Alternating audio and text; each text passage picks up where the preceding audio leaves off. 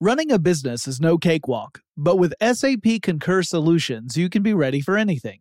You can manage travel, expenses, and AP all on one platform that's packed with AI and best practices, and that delivers it all through an easy, clear, I can't believe how simple that is experience. So, while not much can be done about that guy who never fails to burn the microwave popcorn and stink up the entire office, with SAP Concur, you can easily handle almost anything else. Take control of your business finances today at concur.com. That's CONCUR.com. LASIK, LASIK.com. Have you been thinking about LASIK but not sure if you're a candidate? Just go to LASIK.com/quiz and take our free candidacy quiz. In just a few minutes, you'll know if LASIK is likely right for you. And if it is, we'll connect you with experienced LASIK doctors in your area. Start your journey towards 20/20 vision. Take our free candidacy quiz at LASIK.com/quiz. Yeah, LASIK.com. Easy to remember, so you know where to start. LASIK, LASIK.com. It's brand new, Season 2. I'm Marissa Thalberg. And I'm Stephen Wolf-Bedeta, and we're excited to be back having bigger, bolder, and always real conversations. Straight from the C-suite front lines of marketing, media, and more. We have great friends joining from people you may know, like Wilmer Valderrama and Bobby Burke. And people you'll want to know. So grab a coffee or, hey, even an Aperol Spritz and come join us on America's #1 podcast network, iHeart. Listen to Brand New on the iHeart Radio app, Apple Podcasts, or wherever you get your podcasts. As important as choosing the right destination when traveling is choosing the right travel partner. Gene Fodor. Gene, was good. But be careful, because the worst trips result when two partners have two different agendas. The CIA really need your help, Gene. Freeze, Americano.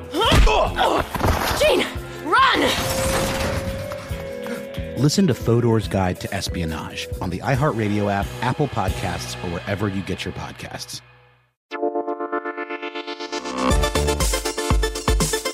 Welcome to Tech Stuff, a production from iHeartRadio. Hey there and welcome to Tech Stuff. I'm your host, Jonathan Strickland. I'm an executive producer with iHeartRadio, and how the tech are ya? You know, the mess over at Twitter has prompted many a story in my news episodes lately, not to mention the equally interesting but different mess that Meta/Facebook has found itself in. And I thought I could use that as a sort of jumping off point to talk about social networks and blogging and microblogging services that have emerged over the years and find out what's happened to them. Some of them are long gone. Some of them were merged into other services, and a few actually still hold on to this day.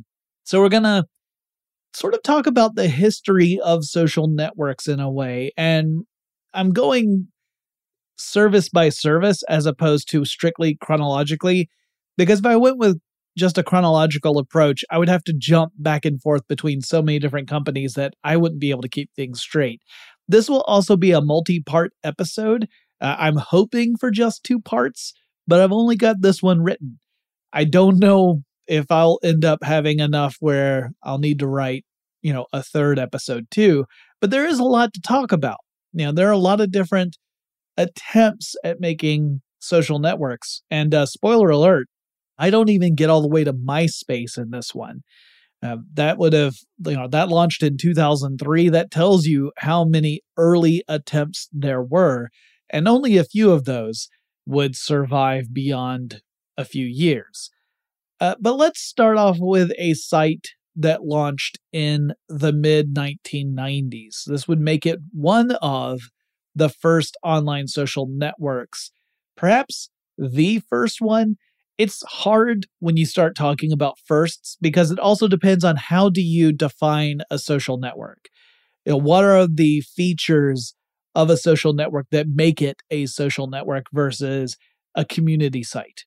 Because I would argue that there were message boards and such that had a lot of the features we would find later on in social networks kind of baked in. So there's not like a hard and fast rule here. Also, I should point out that there were obviously precursors to social networks before the internet became a big thing for the average person, nerds like me were spending a lot of time on bulletin board systems back in the 80s, where we would log into someone else's computer and we would have access to message boards and file sharing and all that kind of stuff back in the 80s.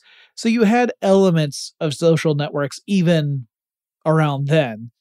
So I don't include those. I don't include bulletin board systems because, one, there were hundreds of them around the world because these were largely local organizations, right? It might just be someone who happens to have a computer with some phone lines going to it in their basement, and that was a bulletin board system.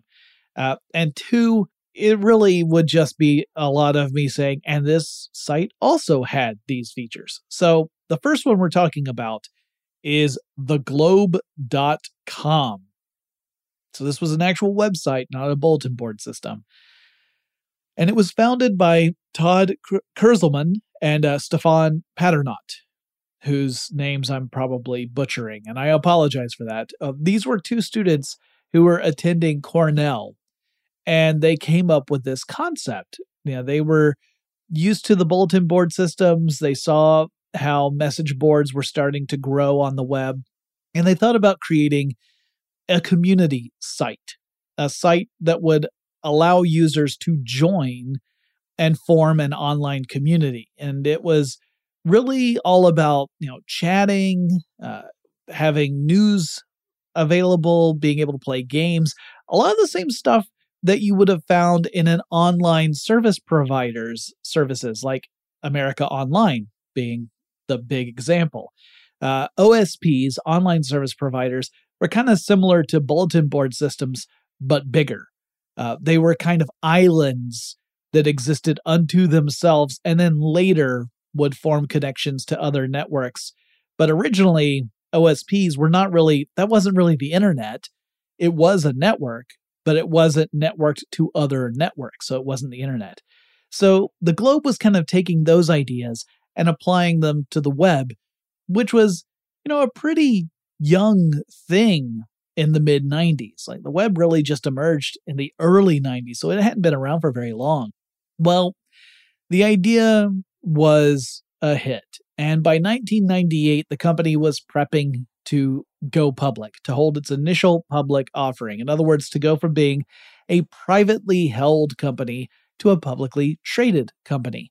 And boy, howdy, did it have a whopper of a first day, with shares of the site climbing 606% in price, going 606% above where they thought they were going to be. That is a heck of a first day, right? That makes you go from, a scrappy little website to being a millionaire in an instant. Crazy. Now, at its peak, the Globe boasted around 1.3 million users. That is obviously chump change if you compare it to something like Facebook at its peak, where it's looking at like 2 billion users. 1.3 million is nothing. But we have to keep in mind, this was in the 90s. This is when folks were still actually just learning what the web was and what the internet was. So your average household didn't necessarily have any access to the internet. It would take a few years for that to catch on around the world. So for a site to get 1.3 million users when a lot of people still don't really know what the internet is, that's pretty impressive. It really wouldn't be until the proliferation of consumer smartphones that we would see, web activity really explode. That's really where things would change dramatically. So we're looking at like 2007, 2008 at that point. So 1.3 million in the late 90s, pretty impressive. Anyway, back to the Globe. So co-founder Stefan would be spotted dancing on a table in a club in Manhattan, wearing vinyl pants and declaring himself ready for a life of rampant consumerism and debauchery. This story became extremely popular. It went viral. The press would refer to Stefan as the CEO in the plastic pants. I only repeat that because, I think it's funny. I'm sure it was one of those moments that Stefan really wishes he could just kind of take back, because it's not fun to have to live with that sort of moniker your whole life. So I feel a little sympathy for him, but at the same time, the dude had hit it super rich and did not handle it super well. Anyway, so the Globe in some ways became the poster child for the new web economy in the late 90s. We were headed toward the end of the dot-com bubble inflationary period at this point, right? You had all this money pouring into dot-com companies like the Globe, and right around the corner was the piper waiting to be paid. The Globe, like a lot of other web-based companies in the late 90s, proved to be overvalued and under-monetized. Now, at the very least, the Globe had a sort of revenue model in place that was tied to advertising, and that's more than I can say for a lot of other dot-com companies of that era that had an interesting idea, but no real way to capitalize on that idea, to actually make money from it.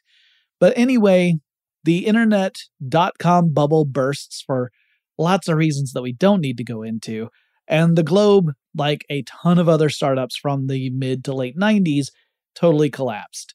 The stock exchange delisted the company in 2001, and the Globe went bye-bye. Paternaut would go on to found a company called Slated. It's a crowdfunding site specifically for independent filmmakers. So the idea there is you pitch your project, you list it, you try to get backing for it, financial backing, maybe you even network and you get distribution for your film, that kind of thing. And unlike the Globe, Slated has stuck around. Now, a close cousin to the social network is the chat or instant messenger client. This is something else that was kind of evolving around the same time as the early concepts for social networks. And a lot of social networks incorporate chat or instant messengers within them. Meta's Messenger, for example, is incorporated into Facebook and also exists as its own separate app. Now, one very early example of an instant messenger was called Powwow. And just to get this out of the way early on, this entry contains stuff in it that I personally think steps way over the line of cultural appropriation. So I wanted to get that out of the way. All right, so this was the brainchild of John McAfee. Now, if that name is not familiar to you, ye gads, you are in for a wild ride, my friend. John McAfee worked for NASA in the late 60s. He hopped over to UNIVAC for a spell. He became an OS architect for Xerox for a while, and he did some more career hops. He never really stayed in one place for more than just a few years. And then in the late 80s, he went into business for himself. McAfee created antivirus software. Yeah, that's the McAfee. If you have ever seen McAfee antivirus, that came from this guy originally. So his antivirus program was one of, if not the first, commercial antivirus programs on the market. Might have been the very first one. Again, it's hard to tell because these sort of things aren't super well documented. But from 1987 to 1994, McAfee either ran or worked for his company that created antivirus software, and he made a lot of money. Like a lot of money. And in 94, he decided to cash out, and he sold his stake in the company, and he moved on. Now, around that same time, McAfee, who was the son of an American father and a British mother, founded a company called Tribal Voices. This is where that cultural appropriation stuff really starts up. The Tribal Voice website referred to itself as a Native American company, but I'm not sure how that actually played out. So anyway, this is around 1994, and the main thing this company produces is a Windows-based internet chat client called Powwow. Now, instant messaging clients were kind of a big deal. Before stable social networks became a thing, lots of folks relied on instant messaging programs to stay in touch with one another. And a really big player in the space would be America Online. The AOL is also what was called. AOL's client was the AOL Instant Messenger, better known as AIM, A-I-M. And one thing a lot of developers tried to do was to make their own chat client interoperable with other chat clients, primarily AIM. The instant messenger landscape was kind of fractured. So that might mean you might have some friends who use one instant messenger and other friends who use a different one. And it was a hassle trying to stay in contact with everyone because you had to have multiple clients open and who knew what was going on in which one. So one valuable thing that a lot of clients tried to do was to make it interoperable with other services so that you could have like one place where all your messages could come in. But those were kind of hard to do because anytime anyone updated their service, it could break interoperability. Moreover, some companies like AOL didn't want interoperability in the first place. They wanted to push people to just use AIM. So anyway, AOL brought lawsuits against Tribal Voice, claiming that the company was copying its systems. And McAfee then brought in a new CEO for Tribal Voice in '98. The following year, a company called CMGI bought Tribal Voice. CMGI has its own bizarre history. Today, it's got a different name. It's called Steel Connect, and it focuses on supply chain management, so things have definitely changed for that company. But back in the 90s, CMGI was purchasing internet startups because, as we all know, the internet was going to be the next big thing. But CMGI didn't see the dot-com bubble bursting, and anyway, Powwow would become a casualty of the dot-com bubble, and the office that used to be Tribal Voice was shut down in early 2001. At its peak, it was said to have around 2 million users. Okay, we've got a lot more to get through. Before we go on to any more of these social networks and their history, let's take a quick break.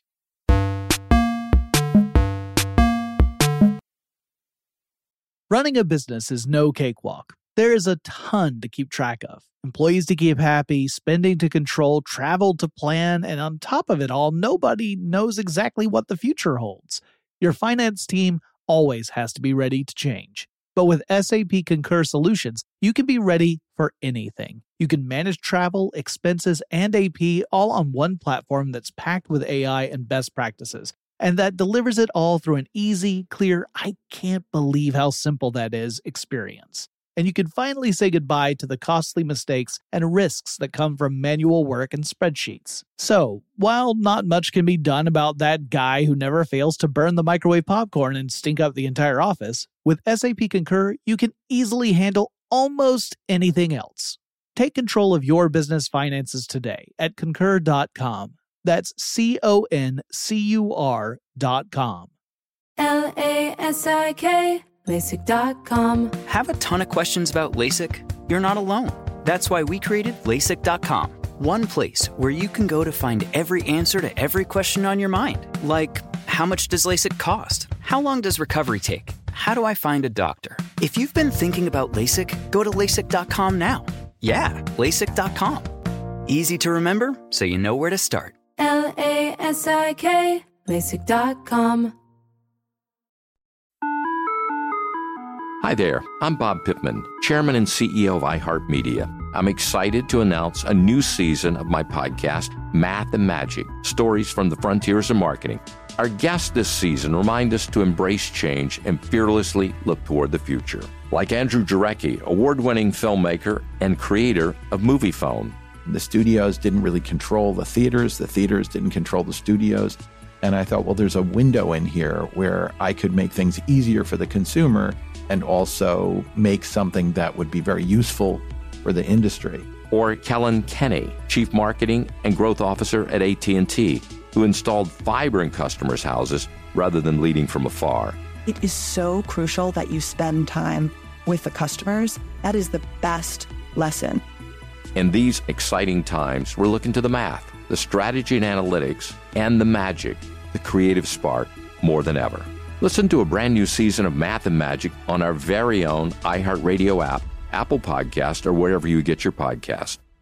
Hey, I'm Jay Shetty, and I'm the host of On Purpose. On Purpose's mission is to create impactful conversations to help you become happier, healthier, and more healed. This week, I talked to Tiffany Haddish in a hilarious, deep, thoughtful interview where we dive into family trauma, grief, sobriety, love, and dating. You'll be laughing, crying, and have so many impactful takeaways after this interview. I had this, homie lover friend for a long time. He's very disrespectful to me, very kind of messed up to me. But in my mind, we could get married. We had the most beautiful babies. He handsome, I'm pretty. It would be so cool. He's smart and intellectual. I'm kind of smart, I think. It would be fun. We have the best conversations. We have fun, but then he would treat me like crap. Listen to On Purpose with Jay Shetty on the iHeartRadio app, Apple Podcast, or wherever you get your podcasts. Trust me, you won't want to miss this one. Okay, we're back. And next, we actually have a site that's still around. Obviously Powwow is gone and the Globe is gone. But this next one, you can still join. And I'm talking about classmates.com. If you're of a certain age, you might remember some big news stories about how this site got into some trouble for various shenanigans, which we will touch on. But let's start at the beginning, which I am told is a very good place to start. So a guy named Randy Conrads founded classmates.com in 1995. Again, early days for the web, right? And the idea was simple. Users would create a profile on classmates.com and they could fill out forms to list which schools they went to and what years they attended those schools, as well as things like if they served in the military, which branch, what years, that kind of stuff. And even some employment information, what companies did they work at and what years. And this was all so that it would be easier to reconnect with folks who also attended those schools or were enlisted in the military or were employed by those entities. So this was all about looking up people you knew in the real world, in real life, or IRL, and that just makes me feel ancient for saying that. And you could find them online. And you might think, I wonder whatever happened to the kids who sat with me at lunch every day for all of high school. Where are those guys at? And you might create an account on classmates.com to list where and when you attended school. And then you could look to see if others did the same thing. Some cases you might be the first one there, right? And you might think, well, maybe someone will make an account and I'll get reconnected with an old classmate. Sometimes you would join in and find out that there was already a pretty hefty community building up around that particular school and that class. Anyway, it was a neat idea. It connected people by linking them through commonly shared experiences in life. And it could really help folks who were in school in the days before the internet was a thing, at least for the general population. Obviously, the internet has been a thing for a while, well before the web came online. But there were some of us, those of y'all who have grown up with an internet in place your whole lives have lots of ways to stay in touch with people if you want to. But some of us older relics, we didn't have those options, right? The internet was not a thing when I was in high school, at least not to the general public. So there were no email addresses to share. There was no social network profiles you could share. And so once we graduated and we went our separate ways, that was kind of that. You didn't really have a way to stay in touch unless you gave someone an address, then just kept up with it. So classmates.com changed things. But the company also would, over time, get into some hot water now and again for various reasons. There are two basic levels of membership for classmates.com. There's a free level of membership, but that gives you really limited access to features, to the point where you could see that you have notifications in your messages and you can't read them because you don't have permission to do so until you become a paid member. So that was a big part of the controversy around classmates.com. Not even controversy, just people grousing about it, right? Because it would lure you in with the promise of reconnecting with old friends. But in order to be able to really access all the features, you need to become a paid member. Now, honestly, I think that that's a valid business decision. It just rubs some people the wrong way because they were starting to get used to the idea of if it's on the web, it's more or less free. So it was an effective way of generating revenue. But the features that you got access to included stuff like being able to see who had viewed your profile. That way you could be alerted if, say, like that creepy person you knew in school is still stalking you or whatever. Not exactly comforting.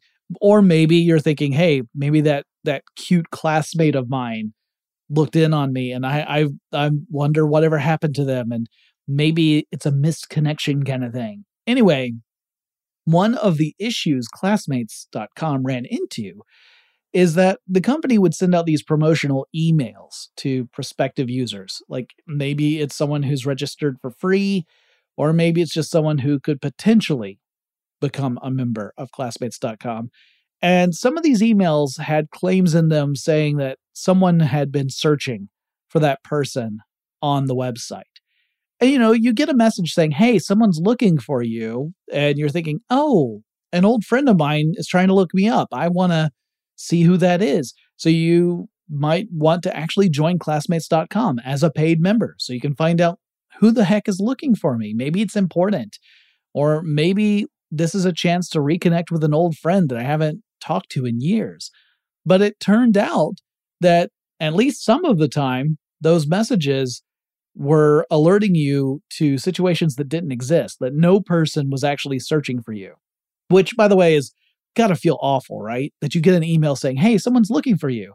And when you pay the fee so you can access the information, you find out actually no one has looked for you. No one's thought about you in years. You might as well not even exist to those people. I might be projecting a bit here. Anyway, some users brought a class action lawsuit against Classmates.com, and the company would eventually settle the lawsuit and paid out a couple $1 million in 2008. It was a really big deal at the time. But another thing that got them a bad reputation is the site uses an auto-renewal process. So if you do get a paid membership, it automatically renews your membership at the end of a year's service. And from what I understand, joining Classmates.com as a paid member is kind of like when you join like a gym or a fitness center. It can be incredibly challenging to cancel your membership once you're in. It's like the mafia. Once you're in, you're in. At least that's how it used to be. I don't know if it still is. But PC World back in 2006 had an article that was titled, Just Cancel the Bleep Account. The bleep in this case had like just random symbols, kind of like Q*bert cursing, if you remember the Q*bert video game. I'm really dating myself in this episode. Anyway, the PC World said that Classmates.com counted as a quote-unquote big hassle when you wanted to cancel your membership. Despite these and some other controversies, Classmates.com is still active today. I don't know about you. I'm totally cool being persona non grata to my high school classmates for the most part. It's good old Gen X. We kind of cut ties once we left and didn't look back. I didn't even go to any of my high school reunions. I just skipped them all. But enough about me.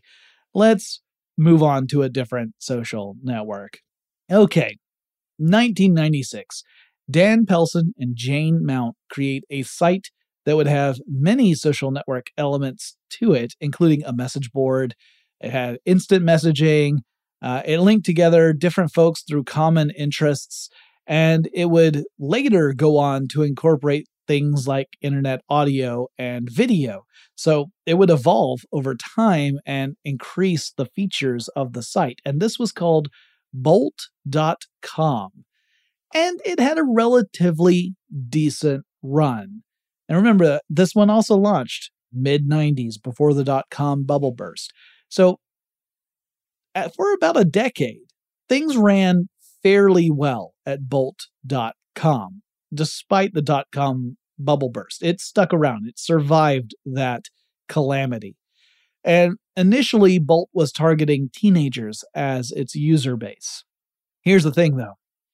When people join a network and they like the network and they form relationships on that network, they tend to stick around and it becomes an aging user base. So the users were getting older and older and continuing to use Bolt, and Bolt was not being super effective at attracting new users. This is a message that we will hear repeated with Meta and Facebook in particular, right? That Facebook is a social network that has an enormous user base, but has a real problem of attracting new users to the service, and the existing users are just continuing to age. Well, in 2005, Bolt, through its parent company, which was called Bolt Media, got into the video sharing business. And the original Bolt site, the social networking version of Bolt, kind of was pushed aside. It was shifted over to a new URL, which was bolt2.com. 2 as in the number 2. It was actual numeral 2. The original URL, bolt.com, became the host for this video sharing site, which more and more frequently wasn't so much about user-generated videos, but was more about sharing other videos, either created by Bolt Media or stuff like music videos. But then various media companies got really litigious because companies like Bolt were sharing music videos without, paying licensing fees. And the companies were getting sued, including Bolt Media, getting sued for copyright infringement. Things got really rough for Bolt Media. So then a company called GoFish initially decides that it's going to acquire Bolt Media. And Bolt 2, the original social networking element for the company, turned off the quote-unquote lights. It shut down in 2007 on April 6th at noon Eastern Time. We actually have a specific time for when that site shut down. As for the acquisition, well, that never happened. GoFish got cold feet, or cold fins, or something. Anyway, GoFish swam the heck away from this acquisition, and Bolt Media, the company, went into bankruptcy. Now, the original Bolt had a brief revival in 2008 when a company called FundBolt had secured the rights to the IP, and a site very similar to the original Bolt, or what became Bolt 2, launched. But unfortunately, this was only up for a few months before it once again had to close up shop, this time for good. Obviously, it was one of those issues where the costs were greater than any revenue being brought in, so Bolt was once again dead. So that one, no longer around. Okay, next up we have yet another 90s startup. This one is 6degrees.com. Now, interestingly, this emerged after people started playing the game 6 Degrees of Kevin Bacon. It's actually just based off this idea that any two people are only 6 degrees of separation between them. The Kevin Bacon version obviously is about linking actors together. Kevin Bacon is an actor, for those of you who don't know this name. He's also Peter Quill's Christmas present, according to the Guardians of the Galaxy holiday special, which I watched recently and was delighted by. Anyway, Kevin Bacon has been in a ton of movies, and he's worked with a huge number of actors. So he's been around and worked with so many that it's possible to essentially link any two actors who have ever worked in Hollywood together using Kevin Bacon as kind of the linking material between the two. If you move forward a couple of years into 1997, an entrepreneur named Andrew Weinreich created a social network based off this idea that everyone is just 6 degrees of separation or less from everybody else. And that by mapping your social web, you can find connections to and between people that you never suspected. Like, maybe you had that small world experience where you find out that two different friends you have happen to know each other, but the two friends you know, they're in very different friend circles, right? Like maybe you know one from someplace you worked and one from a social circle. And it turns out these two people are also friends with each other and you never knew that. You just have that strange experience. Well, that's the kind of thing that Weinreich was kind of interested in exploring. And so he created 6degrees.com. And with 6 Degrees, users would put in their information, and they would also include information about their contacts, right? The people they knew. And users who listed one another would end up getting connected. And they could also put in folks who weren't on the network to, as part of their connections. And then those folks would eventually get hounded by emails asking them to create a profile on 6degrees.com to build out the network further. This social web model would be kind of a foundation for future social networks like MySpace, which we will talk about in the next episode, and other ones like Facebook. Now, the original 6degrees.com was bought by another company in 1999 for $125 million. And then we get to the old .com bubble bursting, and like several of the other companies we've mentioned in this episode, the parent company for 6 Degrees hit turbulence and didn't make it through. So the site shut down around 2000. Now, there is a 6degrees.com social network out there today. There is one that's active, but I have no idea who runs it at this point. I did some looking and didn't find a whole lot of information. The website has a copyright notice listed as 2020, so if that is when it was relaunched, it's pretty recent. I will say it is not an HTTPS link, so it's not secure. If you go to that site, it is not a secure site. I would say that means do not put identifiable information into that site because anyone could be snooping and you wouldn't even know. I did check the Contact Us link to see if it would give me more information, but it just takes you to a little online form. And I didn't have time to fill out something and get any information before this podcast. But I suspect that 6degrees.com of today has no common ground with the original incarnation. And it's just the general idea brought back around again. All right, we've got some more to cover before we finish out this particular episode. Before we do that, let's take another quick break.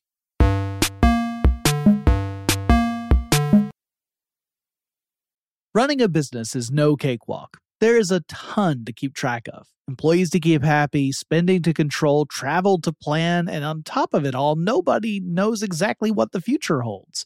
Your finance team always has to be ready to change. But with SAP Concur Solutions, you can be ready for anything. You can manage travel, expenses, and AP all on one platform that's packed with AI and best practices, and that delivers it all through an easy, clear, I can't believe how simple that is experience. And you can finally say goodbye to the costly mistakes and risks that come from manual work and spreadsheets. So, while not much can be done about that guy who never fails to burn the microwave popcorn and stink up the entire office, with SAP Concur, you can easily handle almost anything else.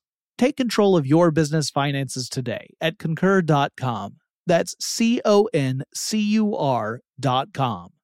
LASIK, LASIK.com. Have a ton of questions about LASIK? You're not alone. That's why we created LASIK.com. One place where you can go to find every answer to every question on your mind. Like, how much does LASIK cost? How long does recovery take? How do I find a doctor? If you've been thinking about LASIK, go to LASIK.com now. Yeah, LASIK.com. Easy to remember, so you know where to start. LASIK, LASIK.com. Hi there, I'm Bob Pittman, Chairman and CEO of iHeartMedia. I'm excited to announce a new season of my podcast, Math and Magic, Stories from the Frontiers of Marketing. Our guests this season remind us to embrace change and fearlessly look toward the future. Like Andrew Jarecki, award-winning filmmaker and creator of Moviefone. The studios didn't really control the theaters didn't control the studios. And I thought, well, there's a window in here where I could make things easier for the consumer and also make something that would be very useful for the industry. Or Kellen Kenny, Chief Marketing and Growth Officer at AT&T, who installed fiber in customers' houses rather than leading from afar. It is so crucial that you spend time with the customers. That is the best lesson. In these exciting times, we're looking to the math, the strategy and analytics, and the magic, the creative spark, more than ever. Listen to a brand new season of Math and Magic on our very own iHeartRadio app, Apple Podcast, or wherever you get your podcast. Every week on Talk Easy with Sam Fragoso, I invite an artist, writer, or politician to come to the table and speak from the heart in ways I imagine you haven't heard from them before. Some of my favorites are with Tom Hanks, Margaret Atwood, Questlove, Cate Blanchett, and Oscar Isaac. If that sounds like a varied group of people, it's because it is. I always wanted to make a show where one week we could sit with a politician like Beto O'Rourke, the next an author like Min Jin Lee, or TV titans like Bill Hader and Quinta Brunson. Basically, this is a podcast driven by curiosity and an abundance of research. Conversations where people actually start to sound like people. In recent weeks, I sat with Dan Levy, Ava DuVernay, Benny Safdie, and the editor of The New Yorker, David Remnick. You can listen to Talk Easy with Sam Fragoso on the iHeartRadio app, Apple Podcasts, or wherever you get your podcasts. I hope to see you there.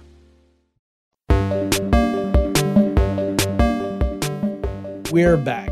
Okay, in 1998 and 1999, we get a couple of online journal sites launching.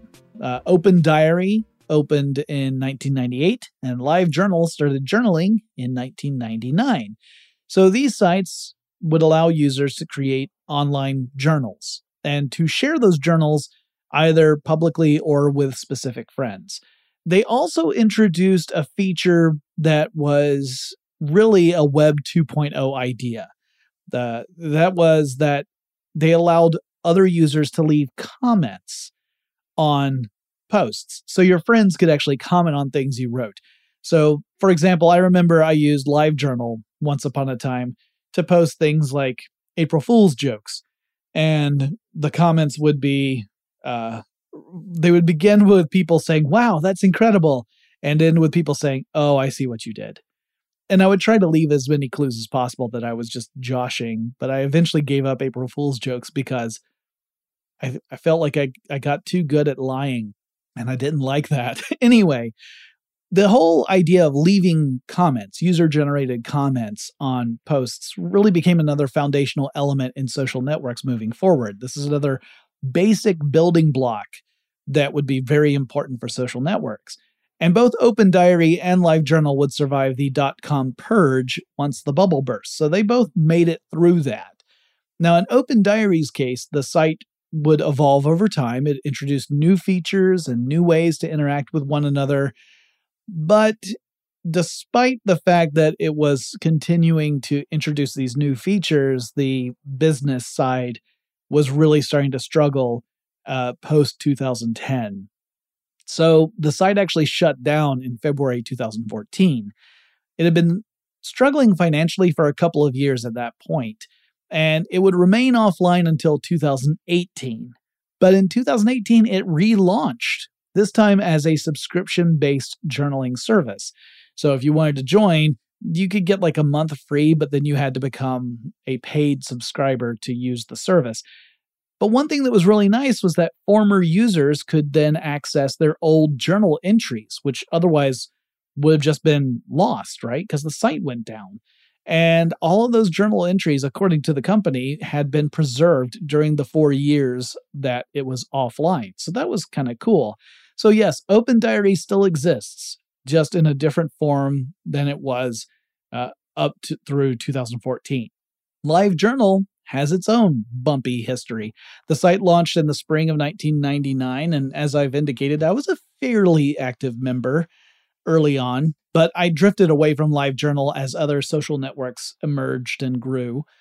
A company called 6apart purchased LiveJournal in 2005 from its creator, Brad Fitzpatrick, and a year later, a Russian company called SUP Media licensed the LiveJournal brand and then outright purchased LiveJournal in 2007.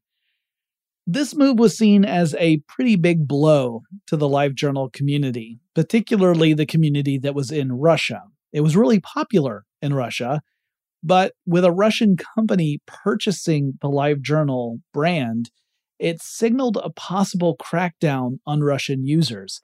There were fears that the company would impose censorship on users, and it would bring LiveJournal in line with other Russian-operated sites and services. The transition to Russia continued over the following years. The site moved to Russian-based servers in 2016, and it now operates in accordance with Russian law, which does put a bit of a damper on free expression. Now, that being said, LiveJournal, like Open Diary, is technically still online. You could create an account and journal on LiveJournal, but it is in a very different form from the one I remember from the early 2000s, and again is burdened by the restrictions that the Russian government places on online communications. Really, anything that would be critical of the Russian government, the Russian Federation, is probably not going to stick around for very long on the platform. Okay, moving on. In 2002, a guy named Jonathan Abrams began working on a new social networking site that was building on the ideas that fueled services like 6degrees.com. This site was Friendster, which some of you may have used. Some of you probably have heard the name, but maybe never actually used it. It appeared to be leaning a little bit on the notoriety of the peer-to-peer service Napster. Napster made a huge name for itself because lots of people used it to pirate music, and it was nuked to oblivion by the music industry in legislation, or rather court cases, that I think you could only describe as being over the top. But I've done episodes about that in the past. Anyway, Friendster would allow users to create friend circles, and thus people could start to see connections between friends in ways similar to what 6 Degrees had been doing. But by this point, 6 Degrees had been shut down, right? So that was gone. So Friendster was able to kind of take its place. So Abrams launched Friendster in 2003, and it got fairly popular pretty early on because it came out before MySpace and Facebook. And it wasn't bogged down by all the baggage of the .com era the way earlier networks had been, because it came out after all of that dust had settled. Now, within the first year of launch, Friendster already had a suitor, and it was none other than our old friend Google.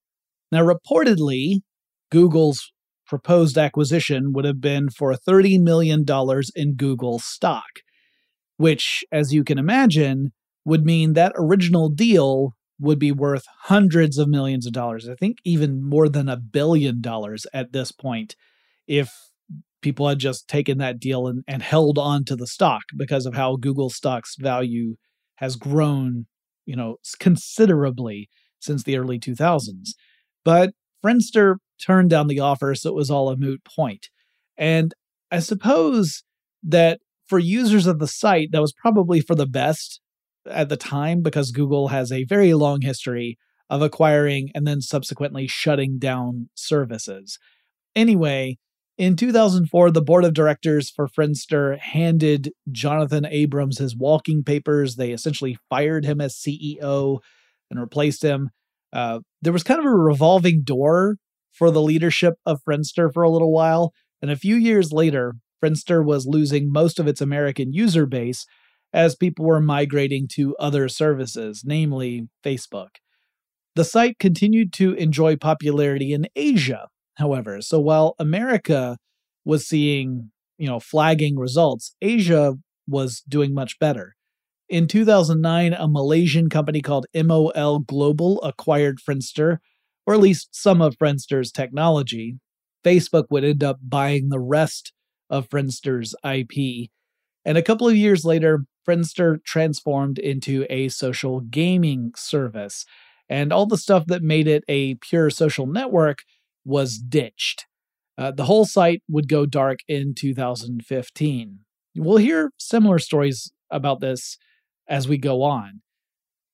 In 2003, we also saw the launch of a social network geared toward professionals, employers and people seeking employment. And I am, of course, referencing LinkedIn, which obviously is another site that survives to this day. And I am reminded of that pretty much daily because I get emails alerting me to the fact that folks have apparently visited my profile, which has to be really disappointing for them because I have not kept up with it for years. Anyway, LinkedIn really puts the network in social networks because it's primarily intended to be a networking tool. And it can be a really effective one. It can help you get connected with the right people, or, if you're really bad at social media, it's really great at convincing folks you are absolutely not the person they should hire. So, a little word of advice. If you use LinkedIn, don't post photos of your wild night in Vegas on the site. That seems like that would be a no-brainer, but there's always someone who does it. LinkedIn had connections with PayPal founders. That also makes sense. The folks who were saying, how can we create financial transactions online? How can we facilitate that? Having the same idea of how can we facilitate networking, like professional networking online, makes sense. So it operated as a private company until 2011. That's when it held its initial public offering and transformed into a publicly traded company. And it would continue as a publicly traded company on its own until 2016, when Microsoft proposed a $26 billion acquisition. The company was offering almost $200 a share, and the shareholders of LinkedIn said, yes, please. Now, as I mentioned, LinkedIn is still very much alive. It is a Microsoft-owned service to this day. You can create an account. You can fill out your education and employment history. You can network with colleagues and prospective employers or employees. And I see a lot of my peers getting a ton out of using it. Like former coworkers of mine are really leveraging LinkedIn well. I probably should be using it. But y'all, I hit social network fatigue hard a couple of years ago, and I have not recovered yet. And here's another one, another site that is technically still around, kind of. So let me explain. We're going to conclude on this one for this episode. This social network is called Hi5, spelled H-I and then the numeral 5. And it originally launched in 2003, shortly before MySpace would take the stage. Ramu Yalamanchi is the founder of Hi5. He earned a degree in computer science at the University of Illinois, and then he worked in different capacities at several different tech companies, including one that got acquired by our old friend CMGI, before CMGI became that supply chain company. Now, the original Hi5 was similar in many ways to MySpace. Users would create profiles, they would seek out connections with other users. There was a focus on reconnecting with people you already knew IRL. Again, I feel ancient saying that. Anyway, according to Yalamanchi, the site was profitable within its first year. Now, if that's true, that's incredible. I don't know if it's true because the site would continue seeking out investment rounds moving forward, and I don't know what their method was to generate revenue. I assume it was advertising, but there's very little information available for the original incarnation of Hi5. Yalamanchi emphasized growing his user base beyond the United States, which was probably a good idea because there was a lot less competition outside the US. In time, people in Latin American countries really became loyal Hi5 users. That became like the real groundswell of the user base was in Latin America, and it propelled Hi5 to a prominent spot among social networks for at least a little while.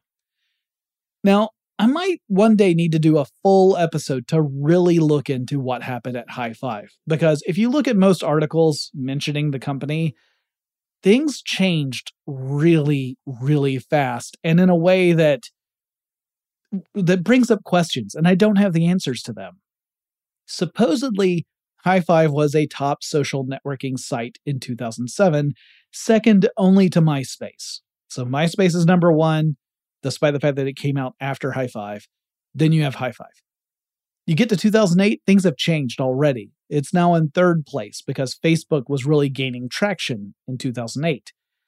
But still, you would think that a social networking site, one that has a strong base in Latin America and is ranked third behind two of the juggernauts, would still more or less be okay, right? Like, this is a company that supposedly was profitable in its first year. It should be fine.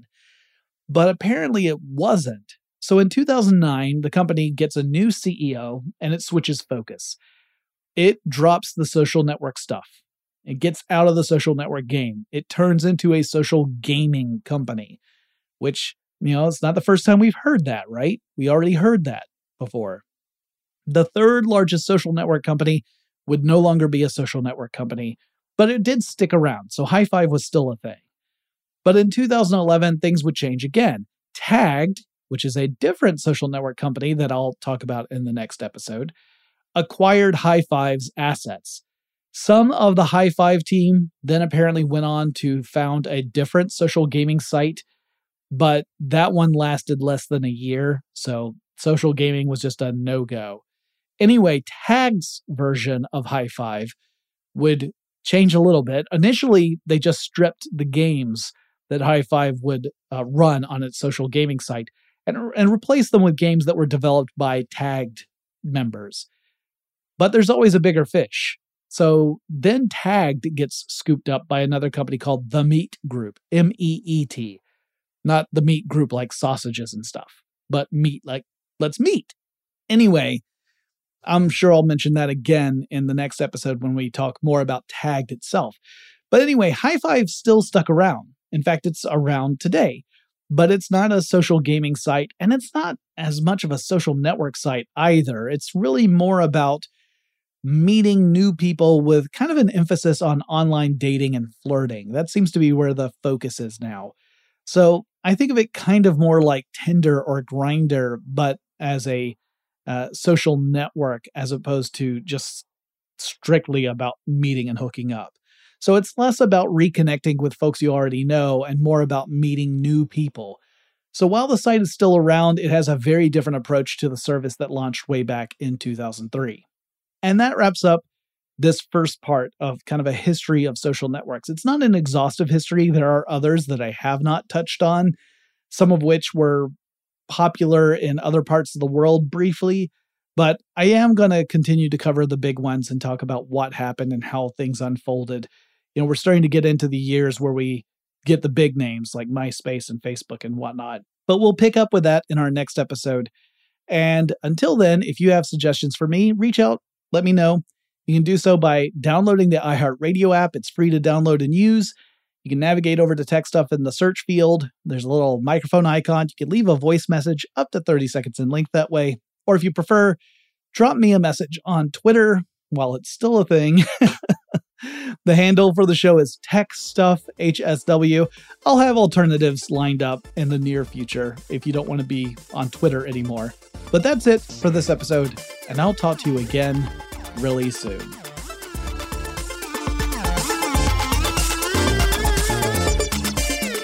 Tech Stuff is an iHeartRadio production. For more podcasts from iHeartRadio, visit the iHeartRadio app, Apple Podcasts, or wherever you listen to your favorite shows. Running a business is no cakewalk, but with SAP Concur Solutions, you can be ready for anything.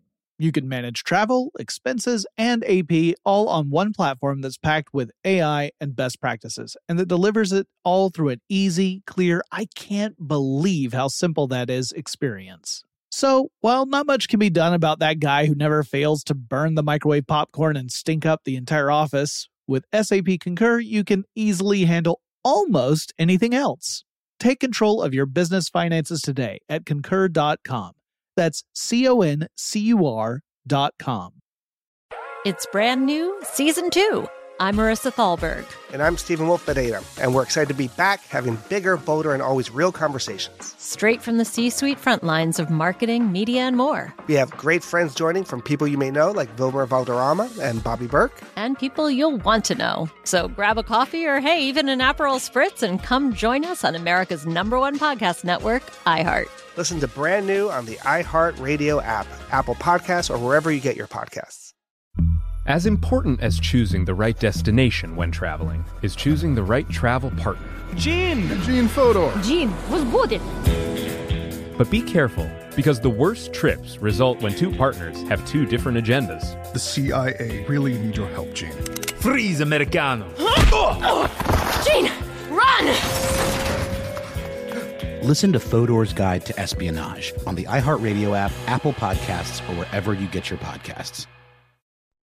Hi there, I'm Bob Pittman, Chairman and CEO of iHeartMedia. I'm excited to announce a new season of my podcast, Math and Magic, Stories from the Frontiers of Marketing.